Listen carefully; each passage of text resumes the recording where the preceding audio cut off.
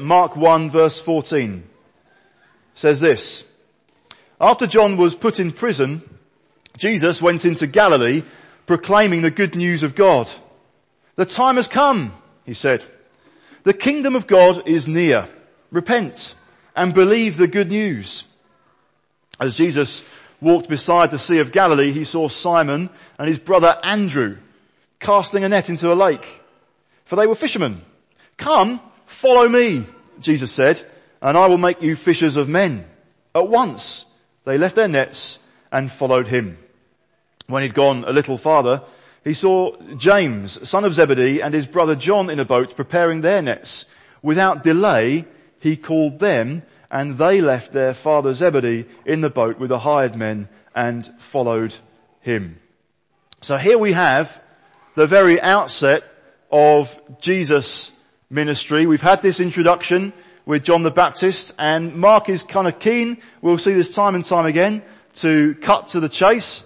So he doesn't step aside to explain exactly what happened to John the Baptist. We'll find out more detail later in the book. For now, it's enough to say John was put in prison. He was arrested, and Jesus went into Galilee, and now it's Jesus declaring the good news of God. So we're going to look at Jesus' ministry. What he was declaring was obviously very similar to how Mark begins the book. He talks of the beginning of the gospel about Jesus Christ. Here, Jesus starts proclaiming the good news of God. Good news. This victorious king is approaching. That's the way in which that term was used. The gospel is good news. It's about Jesus and it's about God. Jesus who represents God. So in Colossians 1 verse 15, we're told that Jesus is the image of the invisible God. In Hebrews 1 verse 3, we're told that he's the exact representation of his being. And we can look as well at John's gospel for just a moment, see an intriguing conversation that takes place there between Jesus and one of his disciples in John chapter 14. And verse 8, it's Philip who says, Lord, show us the Father, and that will be enough for us. Jesus answered, don't you know me, Philip? Even after I've been among you such a long time, anyone who has seen me has seen the Father. How can you say, show us the Father? Don't you believe in me, that I am in the Father and that the Father is in me? So we've seen John preparing the way, saying, there's one to come who's more powerful than I, the thongs of whose sandals I'm not worthy to stoop down and untie. He's saying, just wait, the kingdom is coming. I'm preparing the way. There's this one more powerful than I to come. Now that one who is more powerful than John has come. And he's not just declaring, just wait a little bit longer. Almost, nearly, hang on in there. He's saying, no, the time has come. The moment that fulfills has come. The moment that all of the Old Testament has been looking forward to, building up to, has arrived. I'm declaring that to you, says Jesus. The kingdom of God is near. I can still sound like the kingdom of God is a little way off. It's close, but you've still got to wait. You might, if you're reading in a different translation, there are many translations that would say, the kingdom of God is close at hand. The kingdom of God has come close. So Jesus has come and the kingdom of God has come. It's a time of wonderful good news, and the time for waiting is now over. Jesus has arrived and he has begun his public ministry. Interesting then that he went to Galilee. This ordinary looking guy from the north, who happened to be the Son of God, went back to the province in which he grew up. Why did he not go back? Why did he not go to Jerusalem? Surely that would be where the action is. No, he went back to Galilee. But we could be mistaken for thinking, well, there's not much going on in the north. It's just a quiet kind of backwater province where only a few people live. Well, perhaps it's not dissimilar actually to our situation as a country, where there's loads going on in the north. There's massive cities. It's like Jesus going to Newcastle, Manchester, Liverpool, Glasgow, or even Sheffield. He is eager to be among the people. And we see a difference with John. What was John like? People went out to see John in the desert, in the wilderness. Jesus went from the wilderness, where he'd been tried by Satan for 40 days. He went from there and he went to where people were. It's like God is on the move. It's not now just a case of, come and find me. I'm in the desert.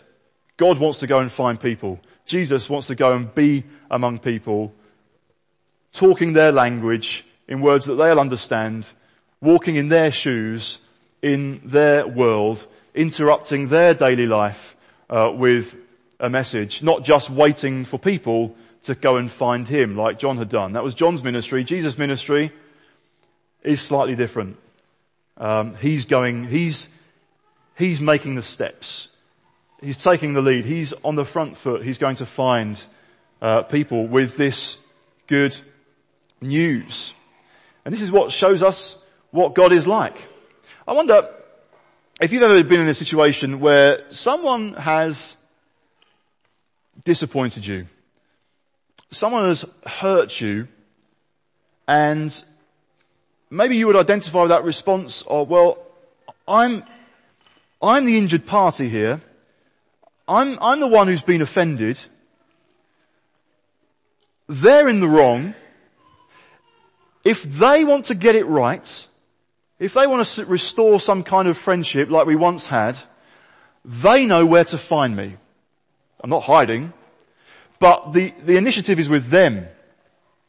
They've got to get it right. They've got to sort it out. And if they can show to me, if they can come to me, if they can find me and show me that they really are sorry, then perhaps there's a future for our relationship after all. Maybe you've kind of felt that, or you've had similar kind of experience before. Well, what we're seeing with God is something entirely different. From the moment that Adam and Eve turned away from him and disobeyed him, God is and has been the offended party. But what we see here is not a God who's saying, well, if they want to sort it out, they can come and find me. There's a God who says, no, I want to sort this out. And I'm going to look for them. Not with hostility and enmity, but with love, with kindness, with grace. So Jesus moved out. Jesus went to find people with good news. And he demonstrated that in calling in his disciples. We see some of the interactions he had in this passage with kind of two pairs of brothers. This marks him out as more than just a rabbi. Because if someone set themselves up as a rabbi, that person would probably wait to see who's going to follow. He might teach, preach in a synagogue, and then see who's interested and see who starts to follow him. And what we see with Jesus is more proactive. No, he's taking the initiative. He's gathering people to himself. He's got the authority to call people to follow him, to be with him, not just to wait to see who decides to follow him. So God on the move, Jesus taking steps to bring good news into people's lives. Obviously, Jesus could have decided to be a lone ranger, to do everything himself. What need did he have? The Son of God in relationship with his Heavenly Father, empowered by the Holy Spirit. Why did he need disciples? He could have done it all himself, but he committed himself to calling, gathering, and working with imperfect disciples. We'll see this as the gospel unfolds, as we work through Mark's account of the life and death and resurrection of Jesus. We'll see these disciples are imperfect. They are flawed. They frequently fail. We'll see that there are times when they are scared fearful, doubting. And we'll see other times when they are dull. They're slow to learn. They're slow to understand. They're bewildered by what Jesus says, by what he does, by his death and his resurrection. They can't work it out. We'll see other times when they are just showing worldly attitudes. They're worldly. They're elitist. They find someone else praying in the name of Jesus and they gladly report back to Jesus, we told him to stop because he's not one of us. These guys misunderstand the kingdom. They're proud. They're self-seeking. Can one of us sit on your right and one of us sit on your left when you come into your kingdom? They kind of want to get in ahead of the game and bask in some reflected glory and have a position of prominence themselves. That's what would really satisfy. We see other occasions when they are anti-children. No, Jesus hasn't got time for you, I'm afraid. Come back when you're a grown-up. They're preoccupied with money. They're weak when it comes to prayer. And ultimately they run away at the moment of Jesus' greatest need when he is arrested. And Jesus loves them. And there's good news. Jesus calls them. And there's good news. Jesus commits himself to them, knowing that that's the likely story. That's what the pattern that will unfold. But he's calling them. He's seeking them. We've got good news in Mark's gospel of a God who takes initiative, a God who makes the running, a God who takes the lead, a God who commits himself to flawed people who frequently fail, and they're not going to be snatched out of his hand. He's going to continue to work with them. He's going to continue to encourage them. He's going to continue to train them. Even when they run away, later on he's going to go find them and restore them and commission them into an amazing future. It's going to be 3 amazing years, and then it's really going to get interesting. And I wonder, perhaps for people who have come in your first year as a student here in Sheffield, think, give yourself to Jesus, and you might have the most amazing 3 years, after which it's really going to get interesting with him centre stage in your life. We've got an incredibly good news. Jesus demonstrating what the Father is like shows amazing commitment and acceptance of ordinary people. He's not looking for some elite band of brothers. He's gathering ordinary guys to himself. This is the good news. This is the kingdom has come, but it doesn't come with massive fanfare. It comes with Jesus gradually drawing more people into what he is doing and working with them. But I wonder sometimes whether we can turn the good news the wrong way round. Thankfully, it's wonderful weather today, and so this won't happen. But if it was raining and you have an umbrella, have you ever had that moment when you put the umbrella up, the weather is so grim that it gets turned inside out? The umbrella is still kind of there, but it's just the wrong way round completely, and it's not that useful. And if that happens, you can think, maybe just discard it, throw it in the bin. Sometimes I think that we allow that to happen with our understanding of the gospel and what the good news is. It gets a little bit twisted. It can sound familiar, but somehow it's just turned inside out. It's the wrong shape, and it can lead to bad news in actual fact. Well, what do I mean? Well, we can imagine that life is a little bit like this. There's a certain time when I decided to find out a little bit more about Jesus, about the Christian faith, whether I'd grown up in a church situation or not. I started my journey, and I asked questions. I had a few conversations with different people, and it kind of arrives at this point when I'm thinking about my decision. And in that moment, I approach God, and I say to him,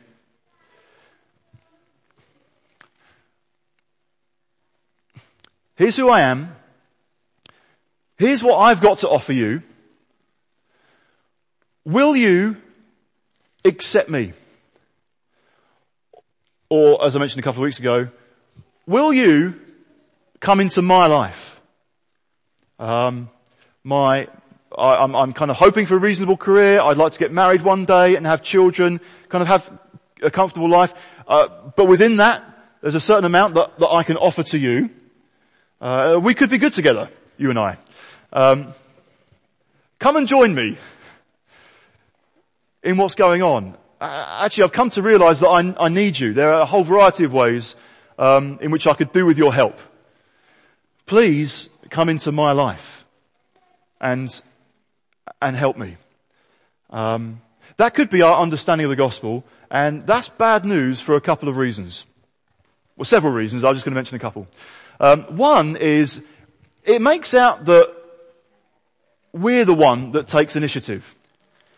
And that suggests that we're the one who's in charge. And that we're the one with authority. And if we call to God, He should follow us. Because God is benevolent, very fluffy, always kind of just happy-go-lucky, or whatever. We can kind of create an image of God in our minds where we expect Him to come and follow us. And that we're in charge. That's not good news. Because if we see any similarities between ourselves and the disciples in the pages of the gospel, we realize they don't know what's good. They don't know what's right. They're slow to understand. They don't make the best choices. They're frequently weak, often proud, and they've just got a mindset that's still kind of partly shaped by the world rather than by truth. So it's not actually a healthy position to be in. The good news is that we are not in control. The good news is that we're not in charge, that we're not our own authority figures. But there's another reason that is bad news, or the umbrella turned the wrong way round. If we're asking that question of God, it's almost suggesting that God's response might be like this. He's busy with the world. He's kind of busy keeping the world ticking. And he's suddenly interrupted by somebody who's asking him a question. Will you accept me into your life? Just hold that thought, because I was busy with something else. But okay, well, since you're here, okay, let me think. Well, the fact is, I can see that you've been on quite a journey to get here, a pilgrimage even. It's impressive. You've made some good choices. But the trouble is, I know everything. And in knowing everything, I actually know your weaknesses. I know your faults. And I'm just not sure this is going to work. I'm not quite sure you're up to the mark. You're up to scratch. But maybe we could make something work. Just stay there. I'll come back to you in a minute. Okay. So we can set up a kind of scenario where we think that's the gospel. We've taken the initiative. We've come to God. Now, how is God going to respond? And maybe our image of God is arms folded, frowning, uncertain. Really? What grades did you get? How long did you grow up in a Christian? No, just nowhere. Right. Oh, okay. How much do you earn? Is that much? Okay. So you can't really give me that much in that way. So God is the God who just gets taken by surprise and responds to our warm invitation. Please come into my life. But we're a little bit, well, how's he going to respond to me? Is he going to accept me? I'm kind of prepared to commit to him to some extent. Is he going to commit to me?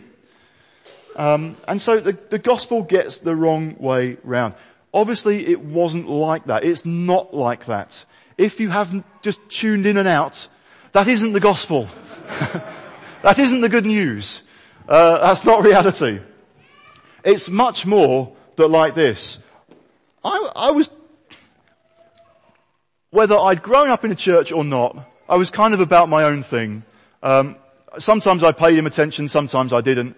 And in all honesty, I was just getting on with things because I am in control. I'm my own authority figure. I get to decide what shape my life takes and what I want. So I'm pursuing my goals and my dreams, and I'm heading this way. And suddenly I hear somebody call my... He's still asleep.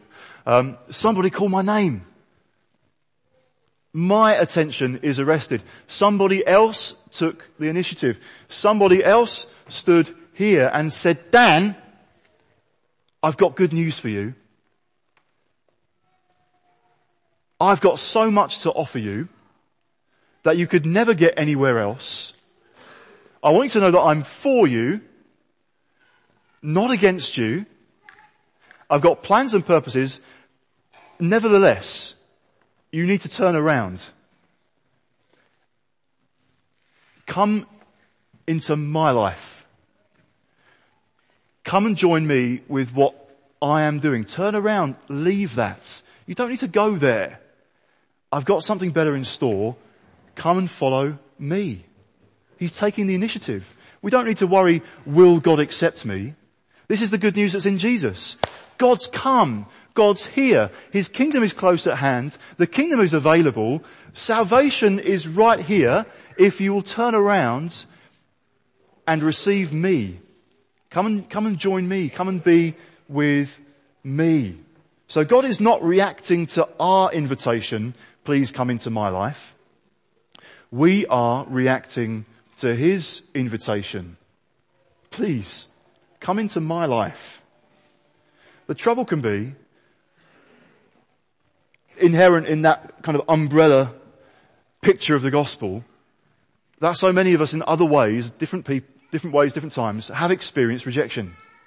And kind of Sarah was kind of pointing that out when she came early on in the worship time and spoke about names, the names of God, the names that God gives to us, but perhaps, unfortunately, the other names that we have heard, that we have been called. Rejection can take any number of forms. It could be in the playgrounds. I thought I had a best friend, but they've decided to go and be with somebody else. Or I had a boyfriend, I had a girlfriend, and they left me to go with someone else. Or it could be, I always just kind of got the impression, or maybe it was said explicitly, you weren't supposed to happen, says a parent. You were the accident. You were the mistake. Or it's most extreme. I wish actually we hadn't had you. It's made life difficult. People can experience rejection in any number of ways, some of which are particularly profound and unhelpful. And so we need to see here that there's a God who is very different, not arms folded, face frowning, waiting to see if we're up to scratch before welcoming you in. Sometimes rejection can be subtle. It can be only really getting attention, only really receiving any kind of acceptance if you do get the grades, make the mark, perform well. Well, congratulations comes then, but there's no warmth otherwise. What we see is in the scriptures a God who doesn't just say, oh, okay, I guess I can make use of you. A God who is loving, our Heavenly Father, who takes the initiative, who desires that none should perish, but all should have come to eternal life. And so he is eager, and so Jesus is eager to be amongst people and share good news. Not just waiting for them to come to him, but on the front foot. So the invitation is there. The invitation is explicit. For everyone, there is this good news available. Come and follow me. There's a God who makes the running, takes the lead. He accepts and commits himself to people who are imperfect, flawed, and fail just like us. Just like these disciples. Let's turn and have a look at the disciples then. Well, we see they're fishermen, two pairs of brothers, not particularly significant socially, Not necessarily poor either. I mean, certainly the sons of Zebedee are working along with hired men. There's a significant family business happening on the lake. But these aren't typical recruits. It might sound like, in Mark's fast-forward telling of the story, a slightly bizarre encounter. Jesus took a walk by a lake, saw some people who'd never seen him before, uttered a couple of words, "Come and follow me." And they say, "Okay, yes." It's like, why did that happen? Was it some kind of mysterious working that led to them almost kind of robotically to be compelled to go and follow a complete stranger? There are hints that would suggest in the scripture that wasn't the case. So early on in the book of Acts, years later, the 12 disciples by this point had become the 11 disciples. They need to find, with God's help, a replacement to be a witness with them of the resurrection. And so Peter stands up and speaks and says in Acts 1 verse 21, "Therefore it is necessary to choose one of the men who have been with us the whole time the Lord Jesus went in and out among us, beginning from John's baptism to the time when Jesus was taken up from us." In other words, they had been aware of Jesus when Jesus went out to John and got baptized. Maybe John's arrest then meant that loads of these guys, Peter and Andrew and James and John, went back to their normal life. They went back home. They thought, that's it. It's a false dawn. We thought something was about to happen and be really interesting, and that the Messiah was to come, and they've gone back. It's not quite happened. John's got arrested. This isn't looking so great anymore. But they know Jesus. They saw him baptized. Jesus now turns up in their province, in their hometown, walking along their lake, and they say, "Right, guys, we're back on. Come follow me." And so they respond, and they go follow him. So what we're seeing here is Jesus taking the initiative, but we're seeing the disciples respond immediately. There's that background. They've met Jesus before. They've seen him. They've probably heard him. Now he's right in front of them. What is their response? Well, we're told at once they left their nets and followed. We also see that without delay, Jesus called them, and they left their father Zebedee in the boat and the hired men and followed him. Jesus' invitation, I suppose, did still leave out quite a lot of details. Come and follow me. What are we going to do? Where are we going to go? What's this kingdom going to look like? They're going to go on a journey of discovery. Everything's not answered at this point, but they know enough. And they know we're following him. And we're prepared to reprioritize everything in our life. Their priorities change because their commitment is wholehearted. See, God's commitment comes first. God's initiative is what got this whole thing started. That's why there is good news, because Jesus came and he committed himself to imperfect people, calling them to be part of his kingdom. Nevertheless, what we see with these disciples is a response is called for. So the good news went out. The time has come. The kingdom of God is near. And yet a response is called for. Repent and believe the good news. Come, follow me. Well, what do you mean? It's my father. He's with the hired hands. We're fishing right now. This is our livelihood at stake here. Later. But their response demonstrates, no, we're putting our all in with Jesus. We don't know what the future is going to hold. We don't know, at this point, I didn't even know that it would be for 3 years with him in person. But we don't know what this next 3 years is going to be about. We don't know what shape it's going to take. See, what they're saying is, we are not in control of our own lives. We're not the authority figure here. There's someone else, and we're following him. And so this response of turning around, a change of direction, and a determination to follow him. They're that the invitation was to come and follow, or to be with Jesus. So they didn't know what the future held, but they were going to be with Jesus, whatever that involved, and wherever it took them. A massive turnaround. But being with Jesus was not just about having some company. Jesus wasn't just saying, come along and just watch. He had plans to come and follow me. I can see what you're doing. Now I'm going to make you fishers of men. Which could sound a little bit bizarre. That's no great blessing for the fish, is it? To be caught. So I'm going to make you fishers of men. But meaning it positively, this isn't an act of judgment. This is a rescue mission. And I am going to involve you in it. And that's kind of what happens.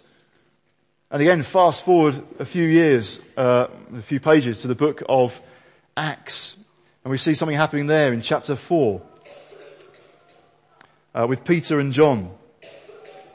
There had been this great disturbance, and now they're before the authorities, and it says this in verse 13, when they saw the courage of Peter and John, and realized that they were unschooled, ordinary men, they were astonished, and they took note that these men had been with Jesus.